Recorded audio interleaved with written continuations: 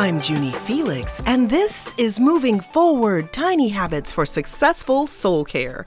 In the 2014 film Transcendence, I guess it's a classic now, neuroscientist and artificial intelligence engineer Will Castor, he has an idea that he thinks once fully developed could solve all the problems of humankind using a master computer program.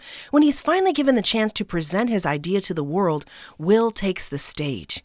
He explains that once online, a sentient machine will quickly overcome the limits of biology.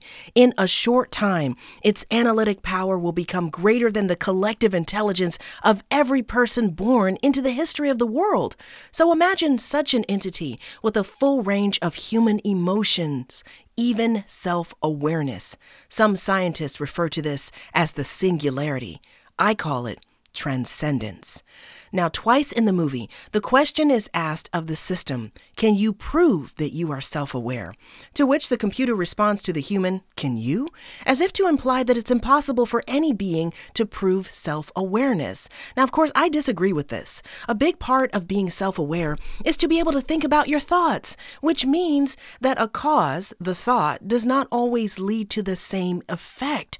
The gift of being human is that you and I are free to learn and grow. We can change and be changed. We're able to choose our responses to any external stimuli or environment. Newborn and young babies, they can respond to their surroundings, but when they grow and become self-aware, they can recognize themselves in the mirror and understand their own preferences and perspectives.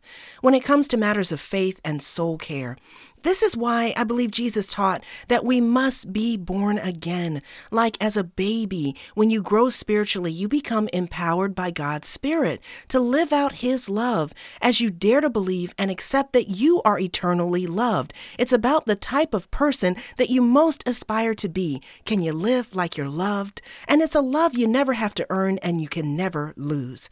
Because of the pain of the past, so many are living in a state of uncertainty and fear. But if you choose instead to make your next move anchored in faith, choosing a healthy and healing response, no matter how tiny, it's like coming online with love, with patience, choosing kindness to yourself and others because there are enough bullies in the world.